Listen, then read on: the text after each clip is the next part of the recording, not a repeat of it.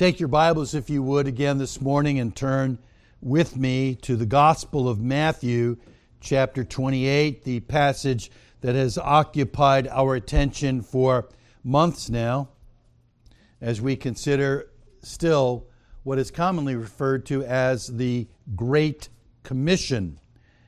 And here, within that Great Commission, our Lord speaks about baptizing in the name of the Father, the Son, and the Holy Spirit.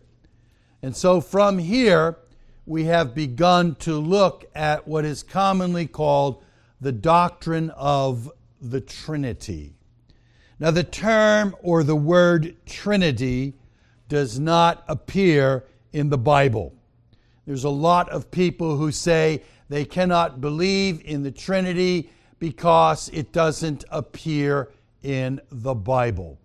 There are a number of things, and I won't go into the list at this point, but there's a number of things that we believe from the Bible, the title of which or the specific word of which we may not find in the Scriptures. And the Trinity is one of those. But the Trinity is a theological term developed by the early church to describe and to understand or to come to grips with as best we can how God reveals Himself in the Scriptures as one God and yet as three persons, Father, Son, and Holy Spirit. And right here in the text that we're looking at, it is undeniable that Jesus refers to and points to the Trinity. As He says, baptize in the name of the Father, the Son, and the Holy Spirit. This doctrine is a central doctrine of the Christian church. And I remind you of what we mentioned last Lord's Day, that if a person or a group does not believe in the Trinity as it is given in the Scriptures, they are denying the Scriptures, they are denying the God of the Scriptures, and whatever else they may call themselves, they are not Christians, nor are they a Christian church. For to deny the Trinity, as I said, is to deny the God of the Bible as He reveals Himself. The Trinity is a central, foundational doctrine of Christianity and of the Christian church. Now, this study comes to us, as I said, in the broader series that we've been seeing, the ongoing work of Christ. I find it encouraging that this is one of the last things that He clearly laid out to His apostles before His ascension, as He appeared to them here following His resurrection. He tells them that there's indeed the Father, and the Son, and the Holy Spirit. And what we will see as we continue in our study is that this isn't the first time that He referred to this. In fact, we find it often in the New Testament. This is a prime and a wonderful, a key example. But it is not exclusive to the New Testament. We will find this doctrine all through the Scriptures. But we began last Lord's Day by looking at the biblical fact, the teaching of the Scripture, that there is but one God. We do not have three gods. We have one God. And right in this text, Jesus says to them, baptizing them in the name, singular, not the names, but the name of the Father, the Son, and the Holy Spirit. There is one God, not three, one name, but He is revealed as Father, Son, and Holy Spirit. We further looked at the Old Testament as God reveals Himself, and we looked at several passages where He says, I am God and there is no other. There is no God that is like the God of the Bible. Think about it. He is the all-powerful Creator God. And when I use the word all-powerful, we sort of like just say that. And we're used to it. We sometimes use the word omnipotent. He's the omnipotent God, the all-powerful God. Well, if He is the all-powerful God, how could there be any other God that was all-powerful? There couldn't be. There can only be one all-powerful God. So even when we use language like that, we are testifying to the fact that we believe that there is one God and there is no one else like this God. This is what we find in the Scriptures. He declares Himself, "Who will you liken me to and make us alike? I alone am God." And that is who we worship. One God, the true and living God. We also turn to that very familiar and commonly known passage from Deuteronomy known as the Shema. That God is one God. It says there in the text that the Lord is our God, the Lord is one. And that's the passage that they would teach to all of their children and that they would know and they would want that on their lips when they died. The Lord is our God, the Lord is one. He's not three, He's not many, He is indeed one. And we also saw that Jesus Himself repeated this text as being part of the greatest commandment. The Lord is one, and you shall love Him with all of your heart and soul and mind. This is what Jesus repeated even as He was teaching the scribes and Pharisees that He is indeed the very Son of God. And yet there's one God. We're going to talk a little bit about that today as we get towards the end of the message. The Christian church, first and foremost, is monotheistic. That is, one God. We believe in one God. He is the all-perfect, all-powerful God. There's none other like Him. The God of the Bible is the only God. You know how much flack you take for saying stuff like that today? Oh, why don't you consider the sincere Muslim who believes in Allah? Very, very famous and well-noted evangelist not too many years ago said that a sincere Muslim would go to heaven. Allah is not God. And it drives me mad when news reporters translate Allah as God. They'll say that a Muslim said Allah something or other, and the news media will translate it, he said God is this, God is great. Allah is Allah, a false pagan God. God is God, and there is only one God. Allah is the God of their imagination. God, Jehovah God, is the God of the Bible, who saves and does mighty works and mighty miracles, who sent His only Son. God is God. Allah is an idol, a pagan god. And the same with all of the other small g gods that are very prevalent in our day. There is no other God except the God of the Bible. He alone is God. Now today, I want to take up with how this God reveals Himself to us in the Scriptures, or we could call it the biblical revelation of the three persons given to us in the Bible. Foundational to this is the understanding that the Bible is the Word of God. Once again, we run up against walls when we say that this is the Word of God. This alone is the Word of God. We call it inspired. We call it inerrant. We call it complete. You know what that means, right? Inspired. That means that it is God-breathed. Theopneustos. God-breathed. It's His Word. It's His revelation to us. It is inspired.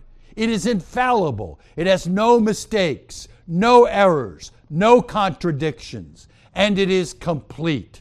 There is no more new revelation. You tell that to Pentecostals, and you'll find yourself doing battle. Well, God told me. No, He didn't. You tell that to the Jehovah's Witnesses, and they have different revelation from their leader. You tell that to Mormons, and they got a couple of extra books thrown in. The Book of Mormon and the Pearl of Great Price. They've got all kinds of different revelation. We have this. This is all that God has given. And it's plenty.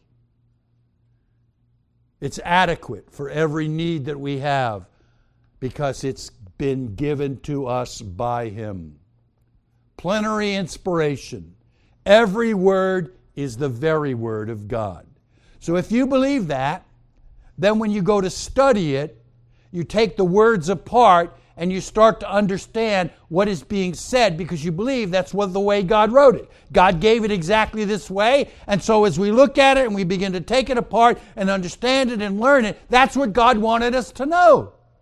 And that's what we're going to find on several areas regarding the Trinity today. I ask you to turn with me again to Genesis chapter 1. Genesis chapter 1, the very first words of the Bible. As we find that the way God reveals Himself as three persons is not unique to the New Testament. It's not only Christianity. It's in all the revelation that God has given. Right from the very beginning. So we look today at what is being said by God in, first of all, Old Testament references to the Trinity. And here in Genesis chapter 1, we're going to look at the creation of the world. Verse 1, in the beginning, God created the heavens and the earth. Some of you don't know me very well yet. I hope you will. I am a very strong advocate of creationism. We went through a series for years in our Wednesday evenings talking about creation, its impact, its importance. I believe in a literal 6-day creation. You know, we have all these guys, and you'd be surprised how many people you listen to on the radio and you admire who are what are called theistic evolutionists. Theistic evolutionists. In other words, well, yes, God created, but it took millions and millions and millions of years. I believe what the Bible says. I am a 6-day literal creationist. And because they say the word day that is used in the Scriptures here could mean a period of time. You know what? I understand that. But look at verse 4. And God saw that the light was good, and God separated the light from the darkness, and God called the light day, and the darkness He called night. And there was evening, and there was morning, one day. Okay, day could mean a period of time. But it could not mean a period of time when you preface it by there was morning and there was evening, one day. It's one day. Now you can either believe what the Bible says or you can reject it like so many of these people do. I believe it. And I can't turn to this passage without saying how vital and foundational this doctrine is as well. We're looking at the Trinity, a foundational doctrine. But the doctrine of creation is equally as important. Because if you take away God as creator, then you don't have to answer to God. There's no such thing as sin. There's no reason for a Savior to save you from your sin. So Christianity collapses as a myth. You kids, listen to your pastor. I don't care what your teachers tell you in school. They teach evolution. Evolution is a lie. Creation is the truth. Creation is what God says. Evolution is what science says. And it used to be called the theory of evolution, and they seem to have dropped that phrase, the theory of. And now they just say it's true. It's not true. There is no basis for it. There is no evidence of it. Evolution is impossible. Mathematically impossible. When you consider the absolute impossibility of cells forming and becoming greater objects, it is mathematically impossible. Some of you who have been around for years have heard me tell what I heard D. James Kennedy say one time. That evolution is more impossible than if, let's say, Hurricane Matthew hit South Carolina, went to a junkyard, and a tornado formed and spun around the junk, and out came a fully functioning and fueled 747. The odds of a tornado hitting a junkyard and out popping a fueled 747 are greater or better than the possibility for evolution. Evolution is more impossible than that. It can't be true. And yet, in our day, it's taught as a fact. Now, what does this have to do with the Trinity? Absolutely nothing. But when we're here in Genesis chapter 1 and verse 1, we need to remember this great doctrine of creation. God is creator. How do you know He's creator? Because you're here. Because, as R.C. Sproul once said, if you wiggle your finger, you know God is creator. Because if you can wiggle your finger, you're here. And you're here because God created you. And God created everything. So my semi-annual message on creation, though brief it is. Here in this text, in the beginning, God created the heavens and the earth. What we find here is that this word used by God Himself and used, my understanding is, over 1,000 times in the Old Testament. Elohim, in the beginning, Elohim created the heavens and the earth. The word is plural. It is the plural use of the word in the Hebrew. And it is mostly used that way in Scripture when it refers to God. Elohim is plural for God. So this God, who is omnipotent, all-powerful, is able to create the earth, to create the heavens and the earth, out of nothing, ex nihilo. The term is plural. Now, it's not saying gods, but it is the plural use of the term God. And so right here in the very beginning, it is plural because it is beginning to show us all that God is one God and three persons. And we go on to see that in the next verse. The earth was formless and void, and darkness was over the surface of the deep, and the Spirit of God was moving over the surface of the waters. This Spirit of God describes one different than in verse 1. The verse 1 says simply, God created. Verse 2 speaks of this Spirit of God, which is different. Now, some say that the reference is to the wind, that's all that's being referred to here. Let's look a little further, if you would, please, and see that wind wasn't created till the next day. Verse 6.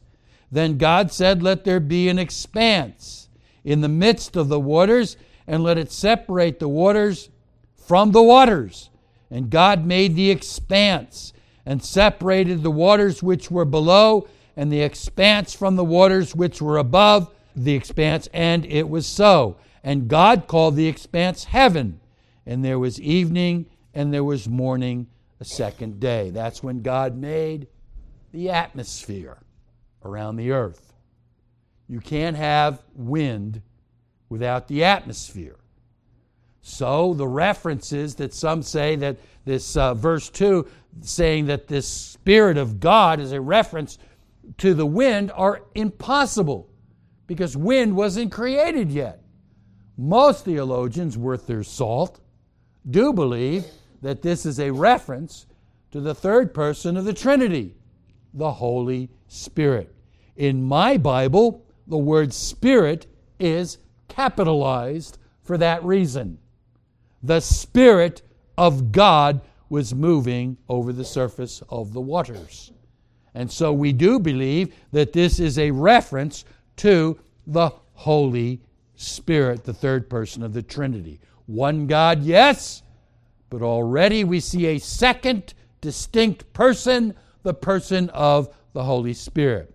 Now, still in Genesis chapter 1, look down, if you would, please, to verse 26 as we begin to deal with the creation of man. You'll notice here in verse 26, the Scripture says, then God said, let us make man in our image. What? Let us make man in our image. Us. Now, I don't think you have to be a graduate and have a master's degree in English to understand that us means more than one. It's us, not me. That's more than one. The same thing with the term our. Let us make man in our image. So he begins by saying, let us. There was obviously someone else present. And then he says, in our image, plural. Now some say perhaps he was talking to the angels. Angels do not create. He could not have been talking to the angels, and it would have been ridiculous, as some say, that he was talking to the earth. Why would he talk to the earth? Let us. I think there's a lot of people like that today. We got to be one with the earth. They say he was talking about Mother Earth. Mother Earth is blasphemous. Don't use language like that. Mother Nature is blasphemous. Don't use language like that. There's no such thing as Mother Nature or Mother Earth. There's Creator God. And storms like Matthew coming up through the Caribbean right now are not Mother Nature's doing. There's no such thing as Mother Nature. It's God. God is even responsible for the wind and for the weather. When you believe in a sovereign God, you believe with all of your heart that every drop of rain that falls does so by the direct decree of a sovereign God. That every snowflake that falls is created by Him individually and different and falls exactly where He wants it to fall. And is there because the sovereign God put it there. There's no such thing as Mother Nature. That gets my wife too. She cringes when she hears the weathermen say that. Mother Nature. It's God, folks.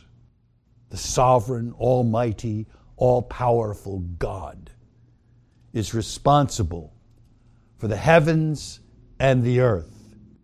Remember, we talked a little bit about that, even in what Jesus said as He stood before the disciples, raised from the dead. And He said, all authority has been given to me in heaven and on earth. He's responsible for the universe and for the angels. And He's responsible even for the very rain on the earth itself, as well as every man that dwells on it. He's God. He's God. Holy God. And so we have here in the Scriptures the teaching that this is God, if we can say it reverently, having a conversation among Himself. As He says, let us make man in our image. Let us make man in our image. He is having a conversation with Himself. God the Father speaking to God the Son and to God the Holy Spirit. There is no other possible explanation for the fact that He uses the term, let us make man in our image. This is the Trinity being revealed even in creation. And if you think about it, what a wonderful thing that we are created in the image of the Trinity.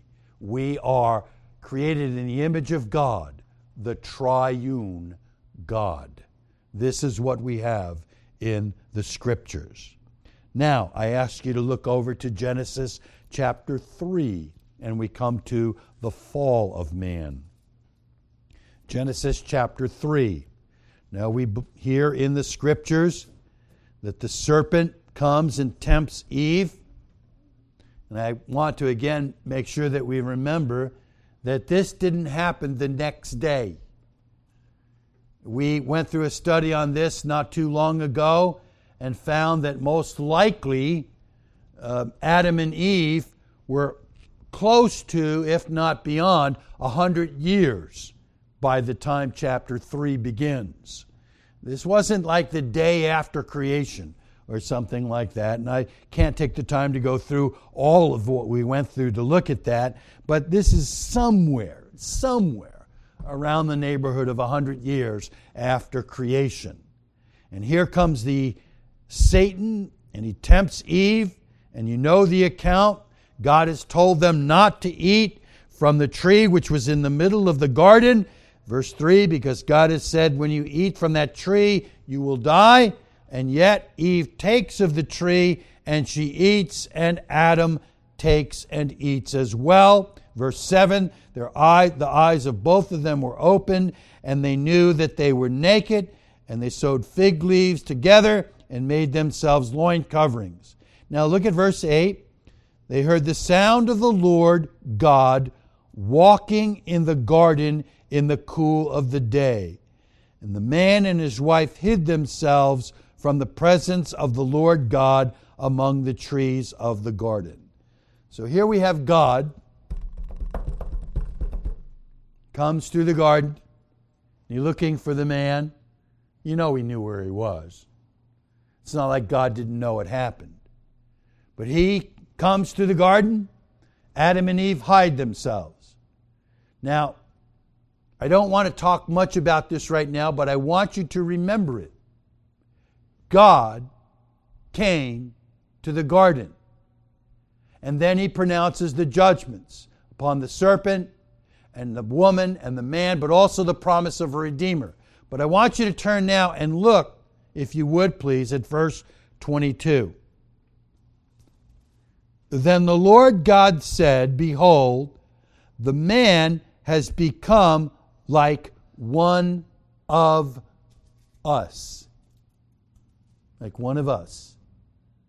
Once again, who is he talking to, and why does he use the term us? I remind you that I started this by saying that we believe in plenary inspiration, that every word is the very word of God, and that the words in the Scriptures are not here by accident, and that even the tense is important to understand the meaning of what God gives us in the Scriptures. And so when he says he has become like one of us, who is he talking about? We do not believe in many gods, so once again, this can only be a reference to God speaking within the Trinity. Father, Son, and Holy Spirit. That is the only possible explanation. That he says here in the text, to himself has become like one of us. He can't be, as some suggest perhaps, be speaking to Satan. Why would he say that to Satan? You know, too many people give Satan too much. They make it out to be as if Satan is omniscient, that he knows everything, or that he's all wise, that he's so smart. Well, he is, but he's not like God. He's a created being. And because he's a created being, he can't be as powerful, as all-knowing as the Creator who created him. He's a created being. One day I'll go into this series, the other created beings, of which are angels and Satan being one. But he's not God. So God's not talking to Satan, look, he's become like us. That's not it at all. He's talking with himself, the Trinity. He has become like one of us. The triune God speaks to himself. Now I'm going to ask you to turn to the book of Exodus. Exodus chapter 13. Let's tap into your knowledge of God's dealing with the nation of Israel a little bit. Exodus chapter 13, and look if you would down to verse 20. Then they set out from Succoth and camped in Etham on the edge of the wilderness. And the Lord was going before them in a pillar of cloud by day to lead them on the way, and in a pillar of fire by night to give them light, that they might travel by day and by night. And he did not take away the pillar of cloud by day, nor the pillar of fire by night from before the people. You know, we hardly remember this or think about it. But when Israel was traveling, there was this pillar of cloud that would go before them by day, and a pillar of fire that would go before them by night. And so there was this constant pillar in front of the nation of Israel leading them. Now I ask you if you would please turn over a couple of pages to chapter 23. Exodus chapter 23. Look down, if you would please, to verse 20. And here's what God says. And this is Moses relating what God says. Behold, I am going to send an angel before you to guard you along the way, and to bring you into the place which I have prepared. Be on your guard before him, and obey his voice. Do not be rebellious towards him, for he will not pardon your transgressions, since my name is in him. But if you truly obey his voice and do all that I say, then I will be an enemy to your enemies and an adversary to your adversaries. For my angel will go before you and bring you to the land of the Amorites and the Hittites and the Perizzites and so on. But he speaks of this angel going before them. He says that he will send his angel before them. Now be assured, this is Moses telling them what God says. It's not Moses saying, I'm going to send my angel before you. It's God saying he's going to send his angel before them. And many believe that he's referring to that pillar being an angel of God before the Israelites, either the pillar of cloud or the pillar of fire. But that was the angel that went before the nation of Israel as they went into the lands. God says it was his angel, and many believe indeed that it was the angel of God. Now, I want to ask you if you've ever heard of this term referring to the angel of God. Some of you, I'm sure, have, and some of you perhaps have not. But it is often referred to as a theophany. A theophany. And that is when we see the angel of God in the Scriptures appearing. Sometimes the Holy Spirit, as some suggest the pillar of cloud and fire would be. Because if you recall in the day of Pentecost, when the Holy Spirit was poured out onto the apostles and the disciples, he was like a tongue of fire resting upon them. So some suggest that this is a reference to the Holy Spirit. But there are other times when a theophany is often called an appearance of Jesus prior to his incarnation. Now think with me, if you would please, and remember that Jesus did not begin to exist when he was born in Bethlehem to a virgin. He was not non-existent and then suddenly became existent there in the house and laid in the manger. That's not when Jesus began. He is eternal God. You read even in John's Gospel, as he begins, it's very much like Genesis. In the beginning was the Word, and the Word was God, and the Word was with God. He was there in creation.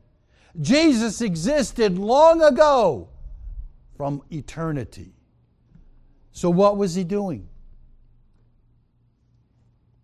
If we read about the God of the Father and once in a while the Holy Spirit, what was Jesus doing?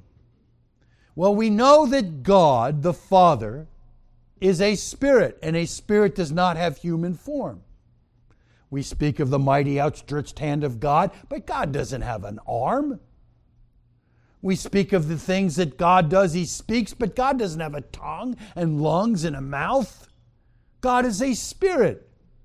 But the second person of the Trinity took on bodily form when he was born to a virgin in Bethlehem.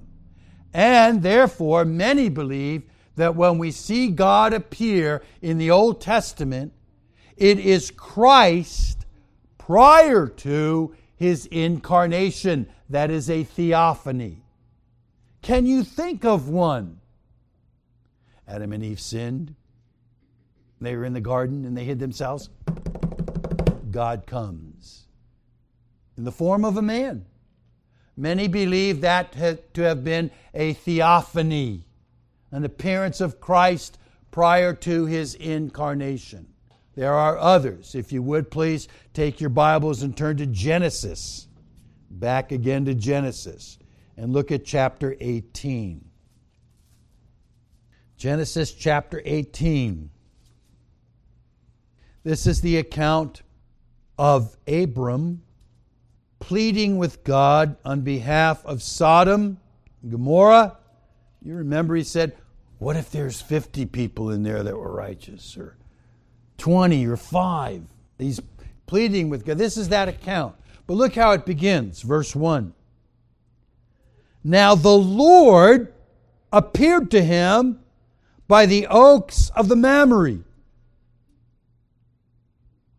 while he was sitting at the tent door in the heat of the day.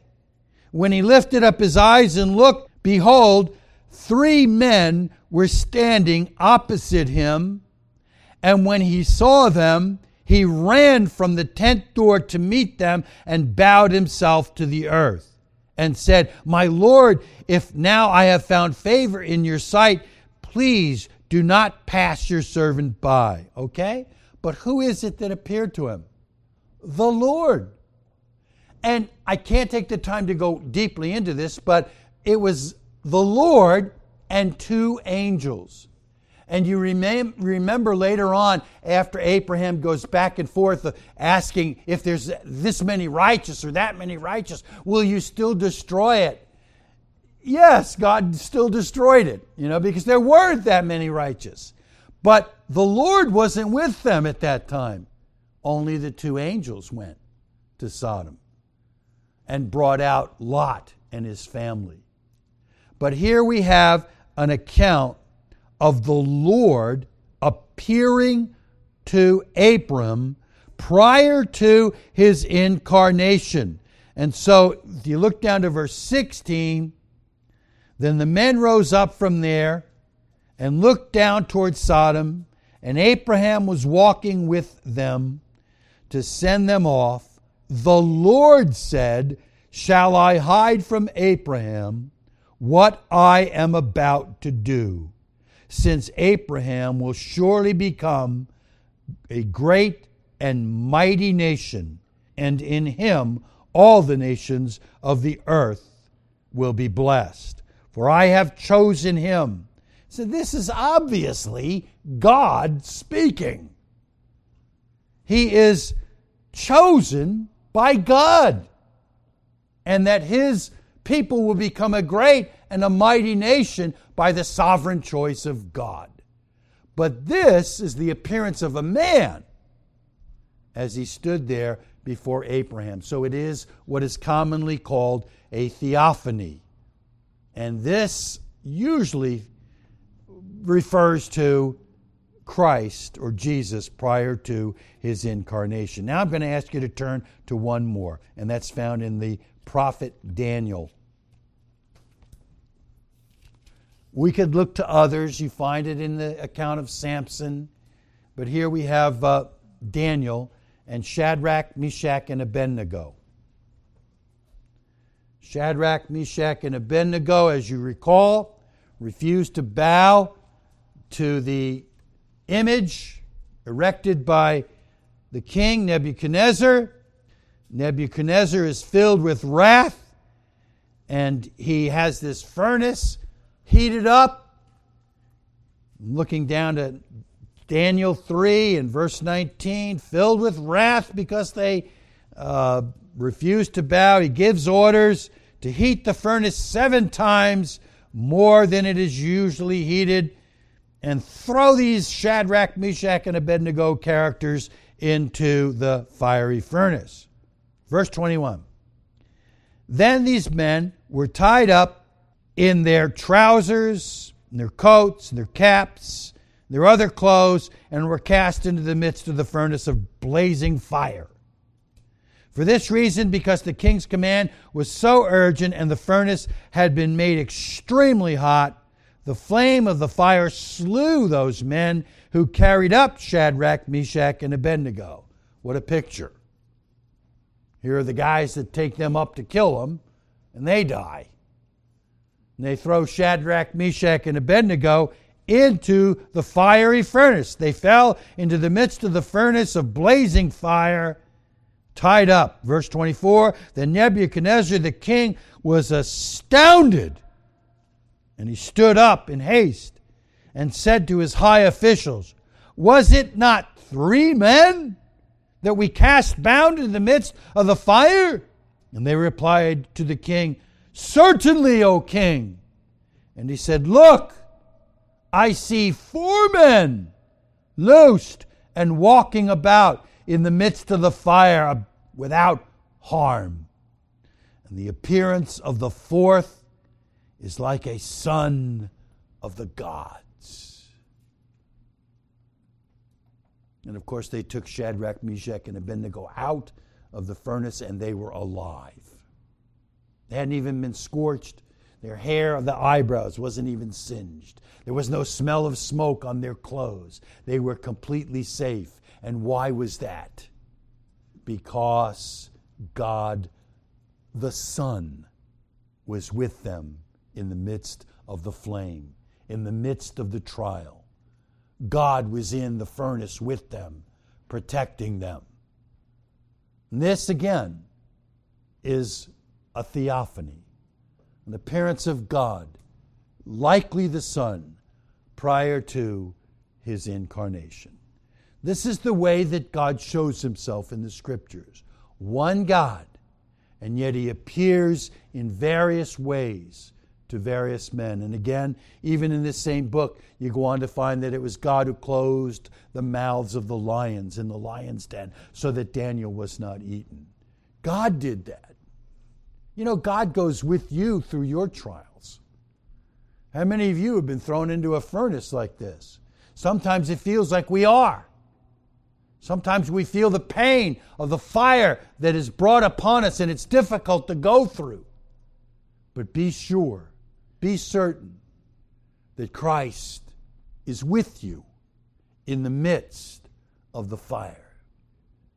Now, I wanted to turn to several other texts, and I know there are a lot of texts that we could turn to, and no doubt some of you wise theologians, you young theologians here, could assist me and point me to some texts that you'd like me to bring, but I'm out of time for the day. So I'm going to pick up with one next Lord's Day that will take us from the Old Testament into the New Testament.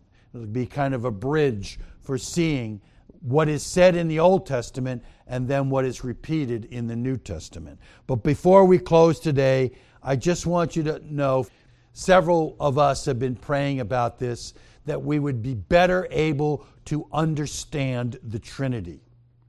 And I want to tell you right now, before we go any further, that you're not going to understand the Trinity.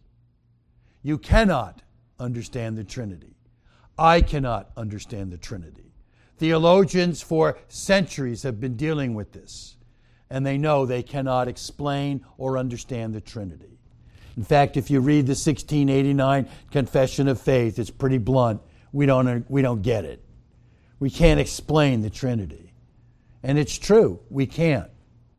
But what I am going to try to do is to show you Scripture upon Scripture, and it can't even be exhaustive, but to show you Scripture and to reason with you and to show you what God says in His Word so that we could at least, to the best of our abilities, understand what God has given us as a self-revelation. His revelation to us in this way. One God, but Father, Son, and Holy Spirit. And even in the Old Testament, we see references to the Trinity and areas where we see God manifesting Himself in a way that the Son is commonly manifested in the New Testament era, or seen manifested in the New Testament. So this is what we're going to do, so at least you will know why it is that as a Christian church, we believe in the Trinity, despite the multitude of cults and other false religions who deny it and who will come and vehemently say it is impossible. Yes, it is impossible, but it is the God of the Bible, whether you like it or believe it or not. One God, 3 persons, the Trinity. We'll pick up here again next Lord's Day. Let's pray.